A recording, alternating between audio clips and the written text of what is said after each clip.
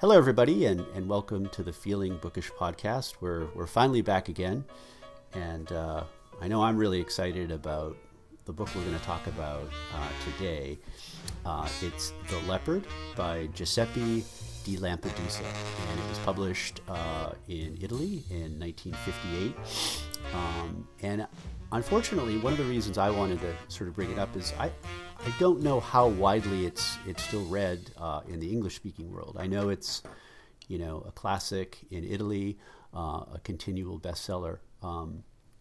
But I hope that, we can help spur people on to read this book. So The Leopard was published in 1958, and it was actually published after the death of Lampedusa, which in itself is a real tragedy. He was born to an aristocratic family in Sicily in 1896, and he died in 1957. And so through his life, he really witnessed, in a tragic way for him, the decline of aristocratic life in Italy.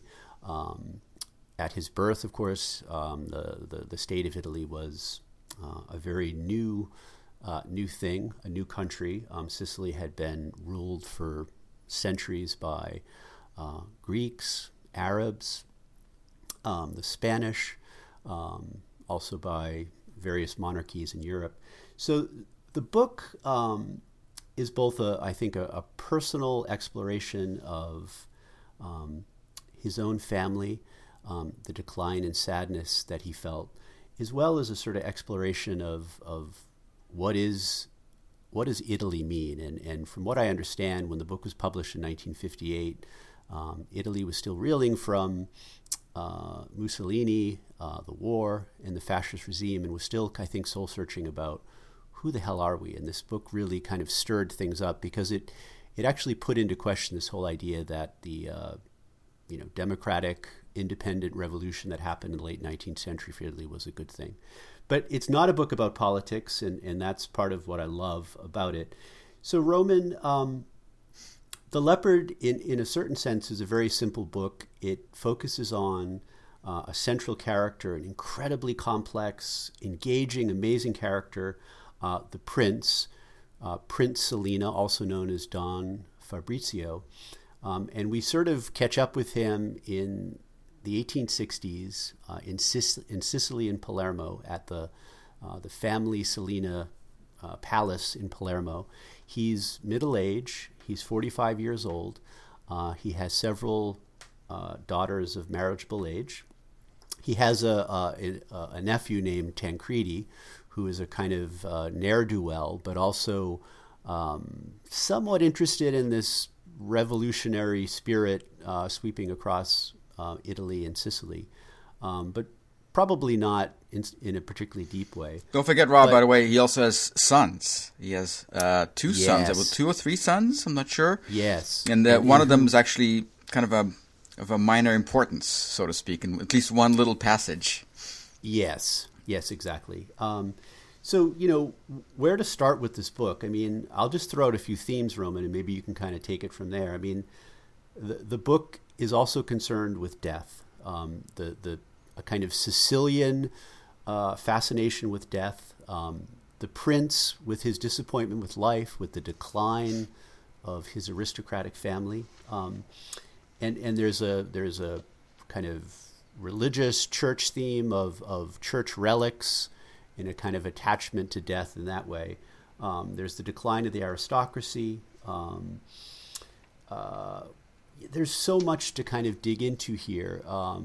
But I love this book, and I don't want to turn it into some kind of PhD thesis. I mean, you read the book, man. What did you love about it? Well, first of all, I have you to thank for convincing me to read this book because I've heard of it, obviously many years ago as a reader, and I just thought, an historical novel, about Italy, not really my thing. But I'm so glad that I've read it because it's not a historical novel. In fact, the author insists to letters to friends that, look, it's not an historical novel, right? But it is, of course, takes place in history with a strong desire to be ahistorical. like not sort of outside of history. And there's this constant tension in this novel between sort of the permanent, the eternal, and the temporal, and the fallible things, life. And it's kind of this like you mentioned, aristocracy, but it's seen from within, because again, the author is aristocratic bearing, and to all intents and purposes, the author is Don Fabrizio. He's kind of based it on sort of himself. Even though, of course, it takes place way earlier, it's not in his lifetime or earlier. Totally, and it's written in the third person, and I'm sure you must have noticed this, and it was a bit odd as you start working your way through the novel. It's third person kind of omniscient sort of view of things, the God view, and then occasionally, and again we're set in 1860, and then occasionally the omniscient narrator will sort of kind of cut in a little bit and say, well, and we now know that this young character 40 years later ended up living a miserable life. Right. Or, this would change in the 20th century when, the palace, the gods in the palace thinking they're immortal, and little did they know that in 1943 a bomb manufactured in Pittsburgh, Pennsylvania is going to put an end to this whole palace thing, Yeah. That's exactly. And in fact, that was true to life with Lampedusa. The family seat was destroyed in 1943. Yeah, by a bomb made in Pittsburgh. It actually really symbolizes this idea of what had stood for centuries, what had represented the patrimony of aristocratic life of this particular family, could be so crudely destroyed by an upstart country like the United States and their crude manufacturing facility. It really, it's almost, life imitating art there. Right. And as you alluded to, Rob, this whole character narrator split, I think it really adds a hugely rich layer to the novel, where Don Fabrizio, he's this huge figure, both literally and metaphorically, where he's very, his attitude towards life is kind of ironic. He's always, there's a lot of irony involved in his outlook on life. At the same time, the narrator, not the character, but the narrator, is also has this irony. So you have this doubled irony, this kind of double pane window that you're looking through, and it's things are very distorted through it. But this distortion also adds to the richness of the novel. Yeah. Where you kind of, as a reader, you get to be privy to this double irony, and it's very satisfying as a reader. And as I mentioned, one of the larger themes is this shift that's going on in Italian or Sicilian society at the time, which, again, more importantly, not the historical angle, but almost the shift that's going on in the prince's perception of reality and almost his pride. And there's this really great line that you can dig in forever. And so the family has their main house in Palermo, and then like any aristocratic family, they'll have their country estate. And so one of the big pieces of the novel is, the revolutionaries kind of move into Palermo, and, the prince, again, being a powerful person, kind of is able to negotiate his way and say, well, I'm going to take the family out to our country estate in Donna Fugata, which is an annual sort of rite of passage. They leave one of the sons to look after the Palermo Palace. And so they go out to this town. And again, he owns the whole town. So the church, the mayor, the inhabitants, I mean, they're all owe their livelihood, their homes, their traditions to the Salinas family. So he arrives and they greet him. It's an annual kind of ritual. Hello, welcome, that kind of thing. And one of the really telling sort of incidents is that he realized that a change is coming. He's seen what's happened in Palermo, and he's starting to rethink his relationship to the what essentially are his feudal kind of inhabitants, so to speak. And he arrives in Donna Fugata, and a very significant little shift happens, which I think sort of starts to indicate his decline. Usually he shows up in Donna Fugata and he, has to, for lack of a better phrase, kick a little ass. Just remind people he's in charge, he's back. Make sure everything in the palace and in the church is kind of squared away. And there's this one passage that sort of indicates this subtle decline in his prestige. It's towards the end, right? It's at the end. No, in the middle here, he says, and the prince, who had found Donna Fugata unchanged, was found very much changed himself. For never before would he have issued so cordial an invitation. And this is him inviting some of the political, non-aristocratic people to dine with him that night. So it said, he was found very much changed himself. For never before would he have issued so cordial an invitation. And from that moment, invisibly, began the decline of his prestige. So these subtle shifts in his pride, in his social place, but I think in the larger Sicilian society are taking place. And I really feel like this is what, I think it's a sad book in many ways, and I think Lampedusa is, of course, sad about his own family's decline, the bombing of his house, but I think there's this incredible sadness about everything that is lost when centuries of tradition are sort of cut. And I have some familiarity with Japan, and there's a sadness in Japan that it's hard, I think, even for the Japanese to articulate, but with World War II, it wasn't simply that there was an adjustment in Japanese society. There was actually a cleavage. There's Japan before World War II and the occupation by the U.S. and after. And it's an irrevocable loss. I mean, of course, Japan is still Japan in many ways, but it's entirely changed. And I think this is what the book also is really trying to think about and absorb. And I guess that's why it was so controversial in 1958 in Italy, is I think the Italians hadn't fully absorbed the change that had happened 60 years prior.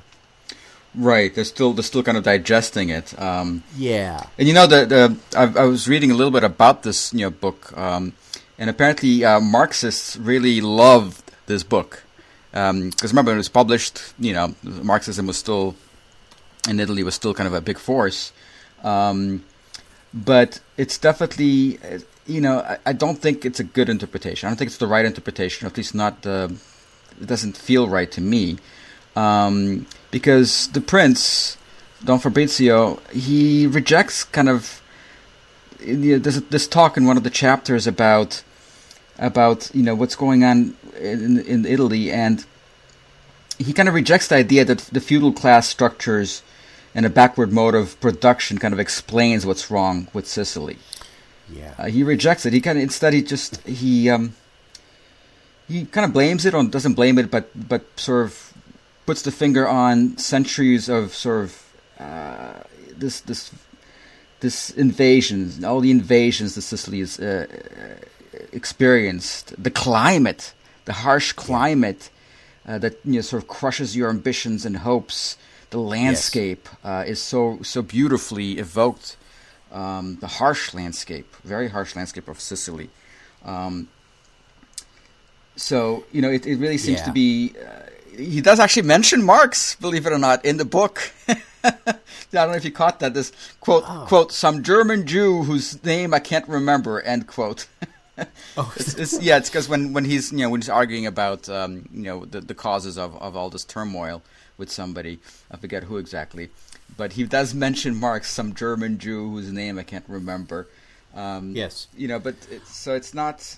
And I think the movie, relatively famous movie about this book that we were just talking about before recording, the director was a famous Marxist, so to speak, or had Marxist interpretations. And one of his other movies is also a good one, by the way, is the Death in Venice. Yeah. But the movie, if anybody's watching the movie or will watch the movie or has watched the movie, in the movie I think it's a little bit skewed towards the Marxist interpretation. There's definitely more of a class thing. But Don Fabrizio is above it all, so to speak. Yes. Right? Yes. And I think that's the key. And I think that's why the book will remain powerful, is really, really great works of art. They resist those kinds of things. They resist ideologies, right? And particularly in our world where ideologies are it's a binary and it's very narrow and exaggerated. There's probably 3 pages in the book, in the center of the book, where one of the new northern Italian representatives of this new government comes down to Sicily to kind of meet with the prince, and has all these ideas of like these wild Sicilians, and is kind of freaked out, and is kind of initially surprised to sort of find the prince, a very civilized, kind of wonderful dude. And his name was Chevalier. Yeah, Chevalier. Yeah, Chevalier. Yeah, it almost sounded like a French name. But the prince kind of gets a bit. He kind of gets on his soapbox and sort of lectures and gets a bit didactic with this visitor. But it gives you some of the greatest passages, I think, in the book, both about the Sicilian character and also about the landscape of Sicily. And you nailed it, man. He's saying, look, let's get above these rudimentary political discussions, and it's the human story of Sicily that really is the story here. It's not left, right, monarchist, revolutionary. And here's a couple of passages which I think are just delicious, man. So he says, in terms of what's up with Sicilians, he's saying, all Sicilian expression, even the most violent, is really wish fulfillment. Our sensuality is a hankering for oblivion. Our shooting and knifing, a hankering for death. Our laziness, our spiced and drugged sherbets, a hankering for voluptuous immobility, that is, for death again. Our meditative air is that of a void, wanting to scrutinize the enigmas of nirvana. So these are people who have, for lack of a better word, kind of suffered and endured. And they do not expect anything else. And I think for all intent and purposes, Sicily in 2018 is the Alabama of Italy. It is, and I don't mean that. I don't mean to suggest that the people are uncivilized or peasants. Right. No. But I think simply that they are cut off from the economic and social currents of the main country, in a sense, right, and are maybe more tradition bound. So no disrespect to anyone from Alabama. Or from Sicily. But exactly. Roman, a quick aside, we both had a mutual friend from Boston. Her name was Jennifer, and her mother was from Bologna in the north of Italy, and her father was an American, Jewish-American doctor. And I remember talking to her mother once and saying, oh, living in the Boston area, you must find it comforting. We have so many Italian Americans in Boston, in the North End, et cetera, great Italian culture. And in so many words, her response was, oh, the Italian Americans in Boston are from Naples and Sicily, and they are of no interest, no connection to me. The peasants. And I was kind of, I mean, that's essentially what she said. I'm from Bologna. I'm from the North. I have no interest in farmers. So there's this, and then there's another passage where he talks a little bit about the landscape, which kind of is captured here. It said, with Sicily, the atmosphere, the climate, the landscape of Sicily, those are the forces which have formed our minds together with, and perhaps more than foreign dominations and ill-sorted rapes. This landscape which knows no mean between sensuous slackness and hellish drought, which is never pretty, never ordinary, never relaxed, as a country made for rational beings to live in should be. And again, also gets to the rhythm of his prose, the command of his language, which is quite lovely. Well, actually, let's maybe take a step back a little bit and look at the structure. Yeah. The structure of the novel, right? It was a little bit not ahead of its time, but this is not your standard realist 19th century novel. There's no linear narration. There's no plot really to speak of. What we get is we have these scenes, these chapters that set a certain mood and deepen that mood as you go along. Yes. And so it's written beautifully. Great translation. I mean, my translation is pretty old, but it still holds up quite well. And I really enjoyed the writing itself. The actual prose on the sentence level was quite impressive. Again, speaking of the translation, of course. But it does seem to me that it's like, I don't know. It's set this whole mood and sort of a bunch of associations, feelings, and a lot of it has to do with a lot of it's kind of paradoxical, right? Because we have this sort of the ideal, the eternal. You know, the prince, Don Fabrizio. He's an amateur astronomer that actually is lauded. I mean, he got a prize that he'd go to travel to England to get a prize as an astronomer. And he loved spending time alone, which was also true, of course, of the author, apparently. He spent many, many hours alone reading. He was a passionate reader. He knew Shakespeare by heart, Dickens. So again, there's a sort of a parallel between the author and the narrator, and the character of Don Fabrizio. But there's this, I find this always in the book, this tension between the eternal and the temporal. You know, the opening scene, you know, the prayer and the chapel in the family home. You get these gods, these pagan gods, painted on the ceiling, you know, and the eternal. But at the same time, there's always that little ironic undercutting. Because below the gods, what do we have? We have monkeys painted. We have, you know, these crazy wildlife painted below the gods. And so there's this movement back and forth between the eternal and the temporal. Yes. And then, you know, Don Fabrizio wants to escape. He's prone to abstraction. He really loves this abstract world of the stars that, you know, don't have any human affairs. They're just cold and abstract, and you can actually handle it. Yeah. You know, as far as the astronomy, at one point he refers to it, or it's described as his morphine. Yeah. But dude, you're dead on the temporal and the eternal, and you know, it's mirrored a bit in the way the church is kind of woven in throughout this book, and the Catholic Church in general tends to sort of be always on that undefined knife edge of the temporal and the eternal. You know, they can be, you know, very embedded with the politicians, with the monarchists.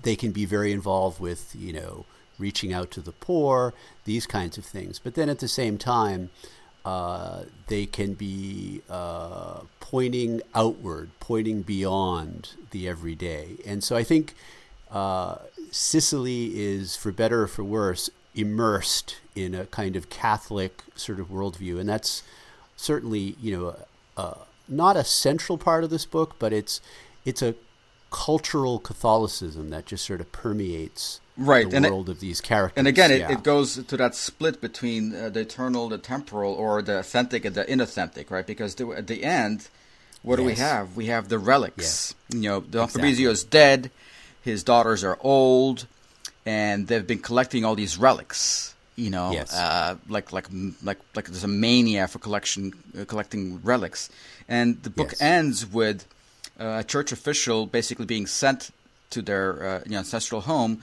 to go through these relics and see what's authentic and what's inauthentic. Yes, and on a symbolic level, this idea again that the modern forces, and I wouldn't say the church represents that, but the idea that people are coming to the Salinas home and saying what you value is actually garbage. And in fact, right, I think he says, like, you know, 20 of the relics are fake and 5 are we certify. Right. And then she was in Concetta, right, at that point in 1910 is one of the daughters, right? Exactly. She says, well, what do I do with it? He says, well, you can hold on to it or you can dump it onto the rubbish heap. It's really, it has no value. And you know, I thought to myself, my goodness, you know, what a symbol of, you know, essentially the Salinas have been worshiping things of no value in a sense, their patrimony, their tapestries, their palaces. Well, the things had value. They just lost that value, and they were still worshiping it as if they had value, right? Better said, yes. Exactly. And then... I mean, there's a real sense of loss. There's a real sense... I mean, that's the sadness that you've alluded to earlier.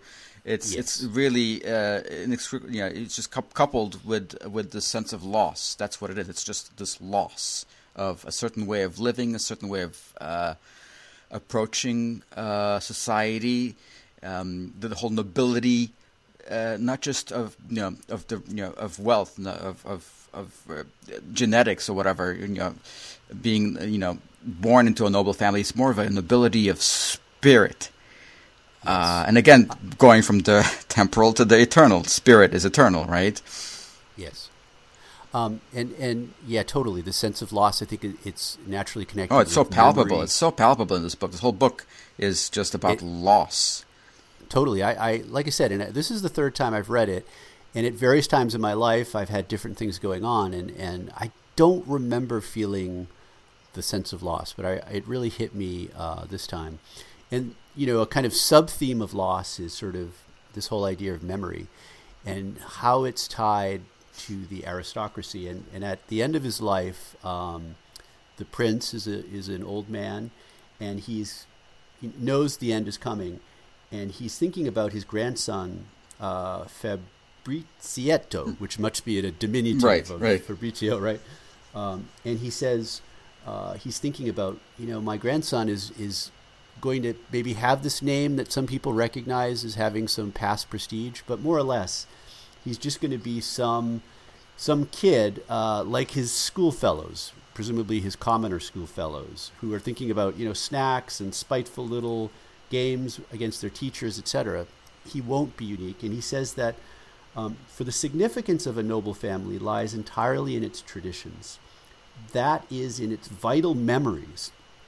And he was the last to have any unusual memories, anything different from those of other families.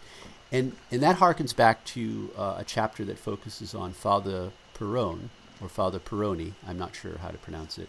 And he kind of gets a leave to go visit his family in this very poor village. And, they're all like, wow, you kind of are the house priest for this noble family. What's the deal? What are they like? And he also struggles to explain the characteristics of this, but he again gets back to memories. He says, these nobles, they have a very strong collective memory, and so they're put out by things which wouldn't matter at all to you and me, but which to them seem vitally connected with their fortunes, their memories, and their hopes. So it's interesting, that the United States, which never really had an aristocracy, and certainly never had an official church in any sense. And generally, those are the two institutions that are obsessed with memory and preserve it and guard it.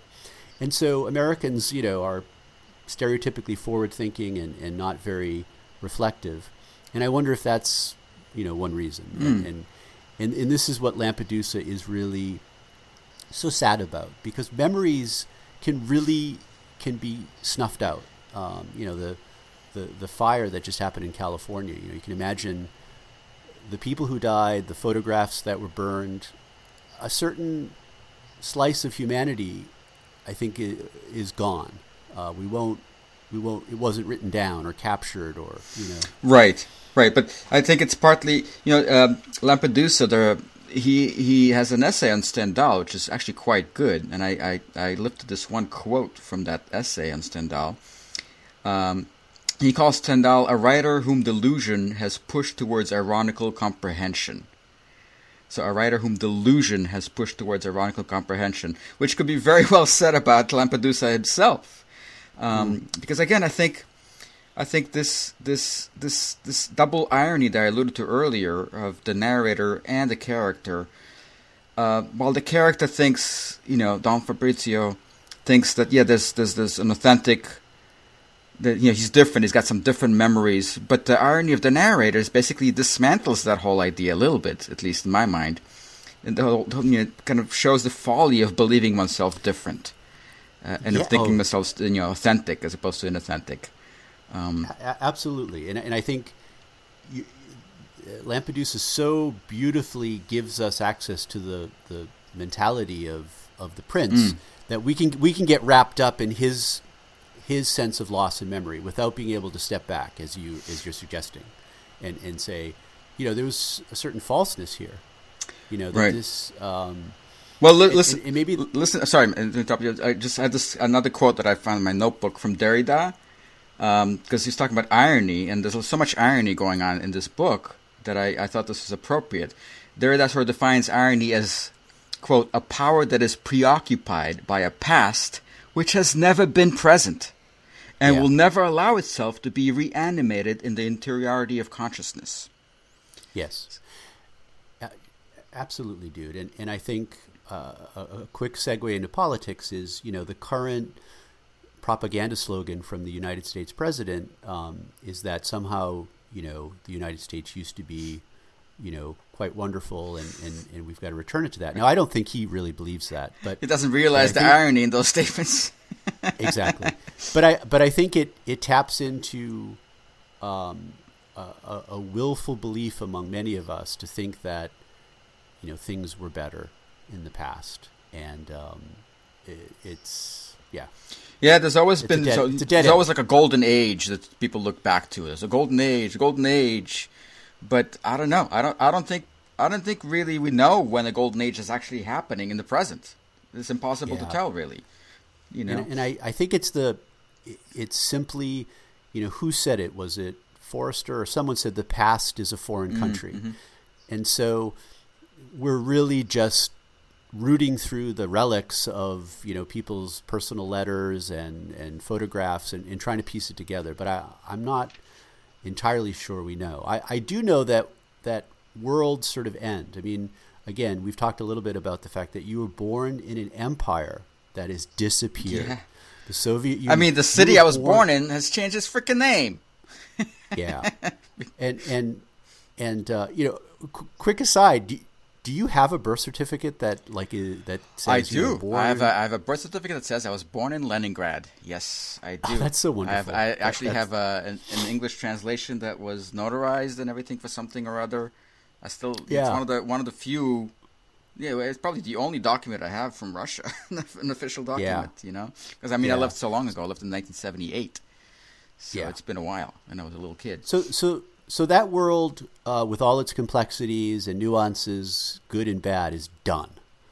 And your mind can do all sorts of interesting things with that, but it's done. And I, I've as I get older, I feel more and more strongly about that. Because as you get older, there's always the pull of nostalgia and a kind of curiosity and it's like discovering some cool snapshot in the closet, and you're like, wow, and you start. Well, I mean, remember, it's gone, and yet it's omnipresent, right? It's sort of in our minds, in our minds, and in our actions, and in our world. I mean, it's not gone. None of this stuff is gone, yet it is gone. I mean, that's what I'm talking about. This paradoxical movement in this novel, and just in general, I think, because we do have echoes of the past. There's obviously if you don't learn history, you're bound to repeat it, type of deal. So we don't live in this weird abstraction called the present. There's no present. It's not here. We're kind of stuck between the past and the future, and we do repeat patterns.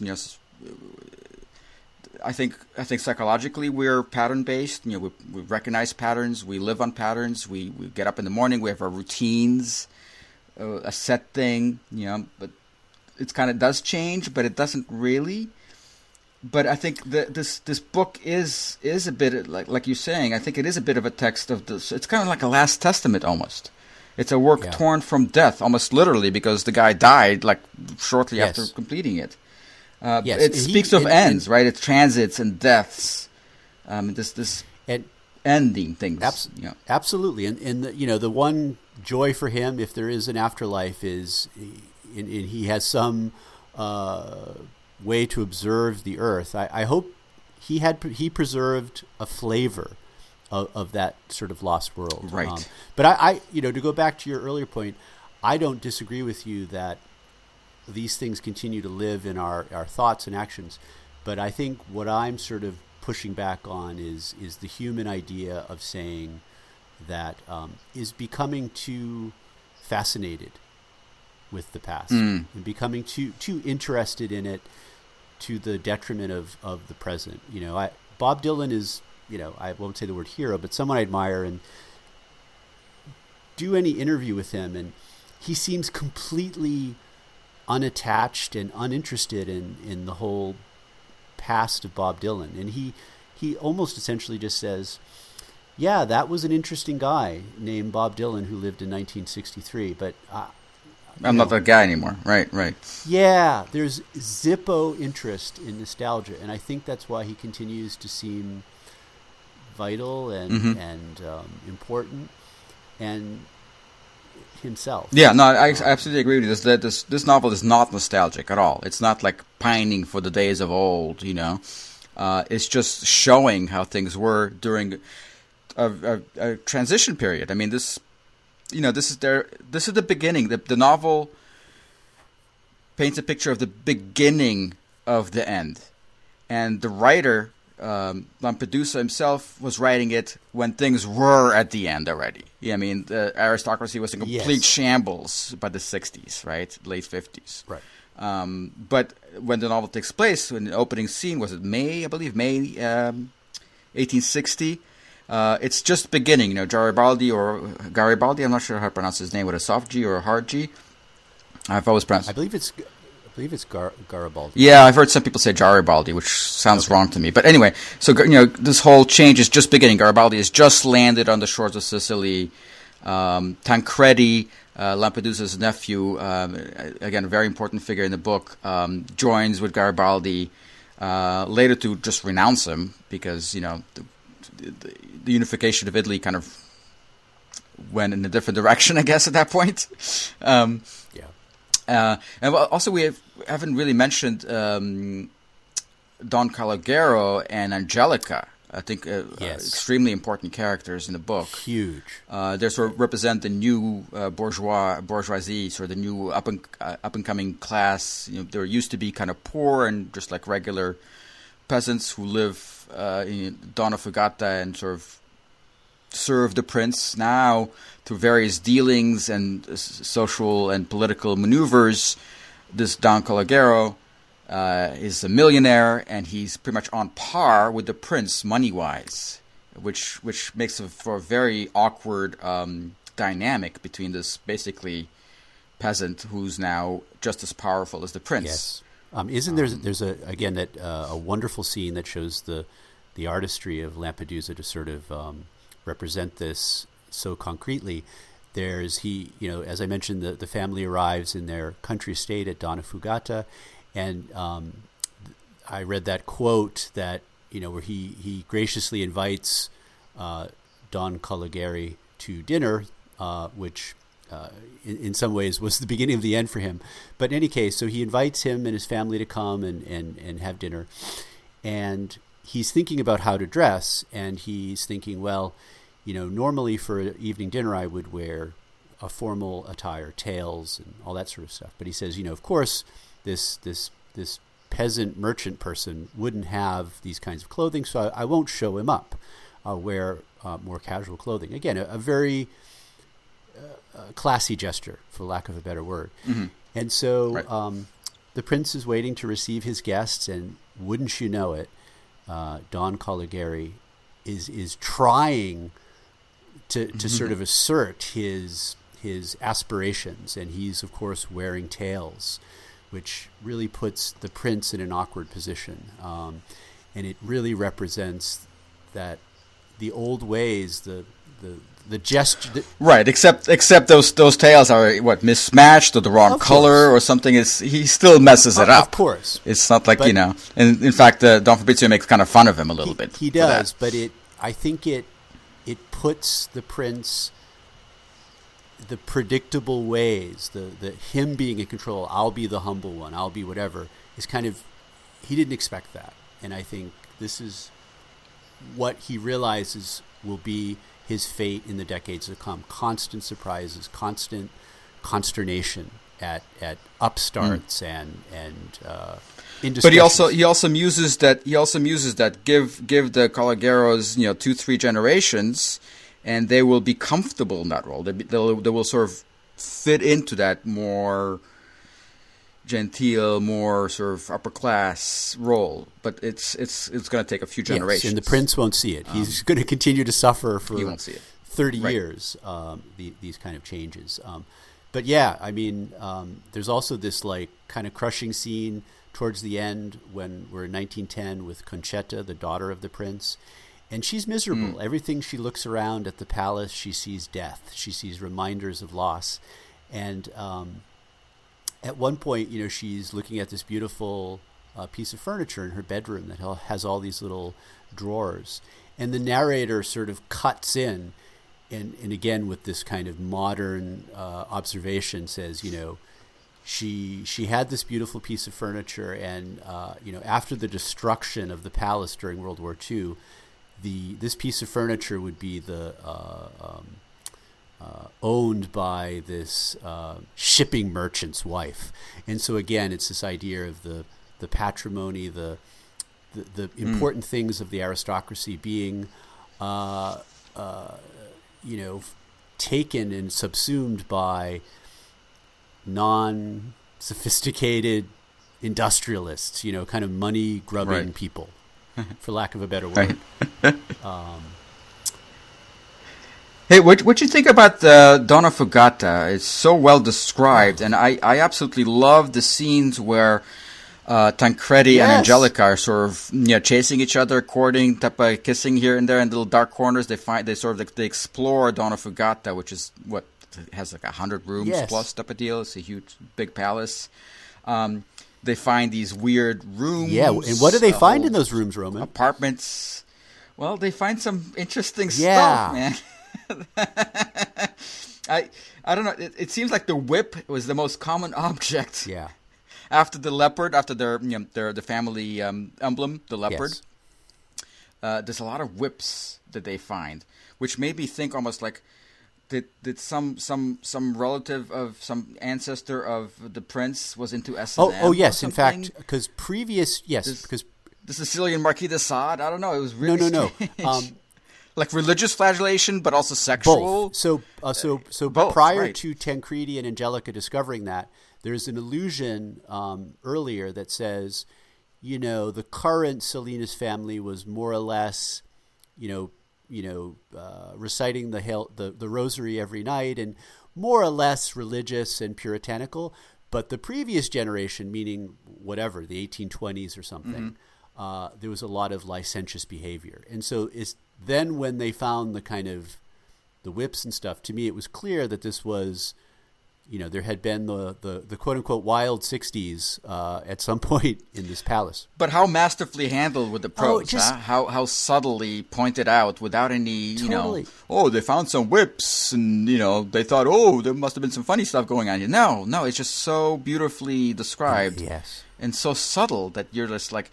That's why I love this book because of the subtlety, because the reader has room to imagine and to add to what's being on what's written on the page, yes. and without going off tracks, because the prose does keep you on the track. It does tell you very precisely, but in a very vague way of where we're sort of how to picture it. Well, again, thinking the book is being published in 1958 in Italy, in a country at that time still very dominated by the Catholic Church and the Vatican.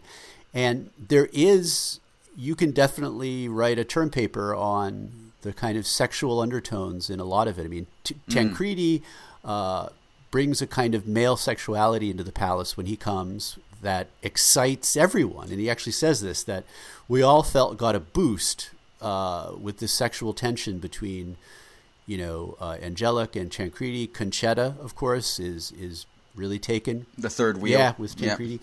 And here's where I think I told you before we started recording, I have a wonderful James Joyce tie-in. So I'll throw it out there, Roman, and see what you think. And this ties into sexuality.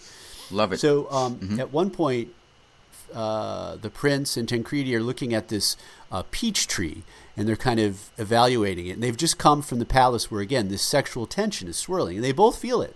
And the prince is very jealous of the pleasures and the future pleasures that he knows his nephew is going to be indulging in. Of course, the prince has his own pleasures. He goes into Palermo occasionally and visits a prostitute. Well, the book opens with the family prayer, right? And then at the end of the chapter, the prince goes to a prostitute. Exactly, and of course, I love the fact he brings the priest with him, so he violates the sacrament of marriage, and then he gets Poor absolution. Father Peroni. Oh, yeah. But real quick here, here's this passage relating to the peaches, and again, this beautiful allusion to sexuality and what's going on in the book. It says, so they're looking at this peach tree, and it says, but it was big, velvety, luscious looking, again, looking at the peaches, yellowish, with a faint flush of rosy pink on the cheeks, like those of Chinese girls.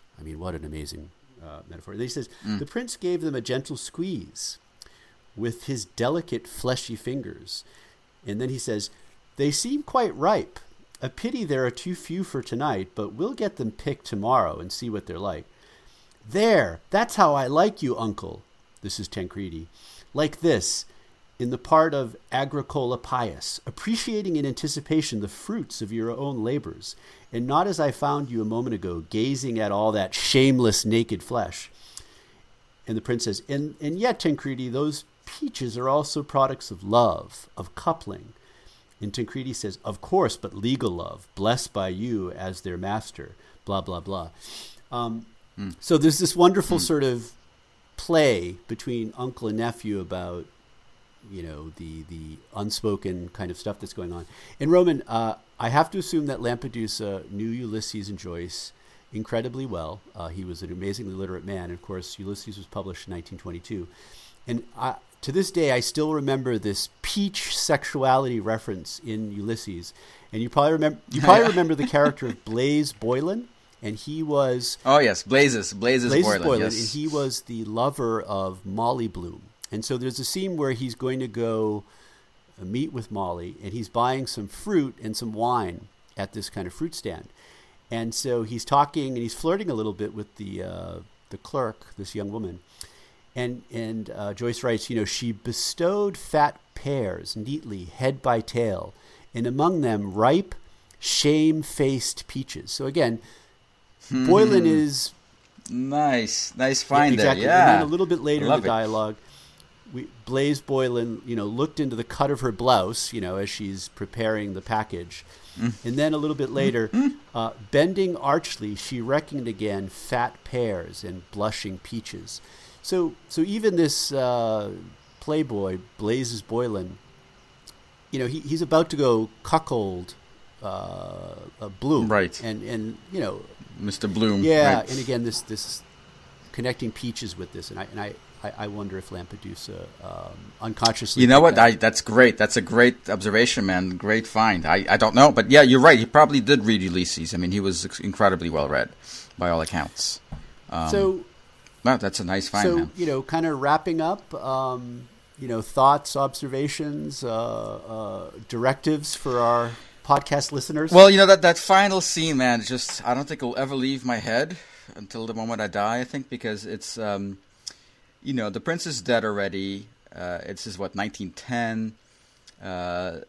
His daughters are old, and the dog, of course, the dog who we meet in the first chapter, Bendico, I'm not sure how to pronounce it. This dog is sort of this omnipresent constant in this book. It's always in the background, but he somehow in a strange way, he is the real hero of this book. It's in a strange way, again, not obviously not in a real way, but in a kind of a subtle way he is. And at the end, the dog is now, of course, dead, long. Spoiler alert! But he's embalmed. Spoiler alert! He's embalmed. Well, I mean, there's no spoilers here, I'm assuming people have read this book who are listening, or if not, it's not really going to spoil anything. But this figure of this embalmed dog is, Concetta, I believe she's the one who tosses him out the window because she just wants to get rid of these old smelly things.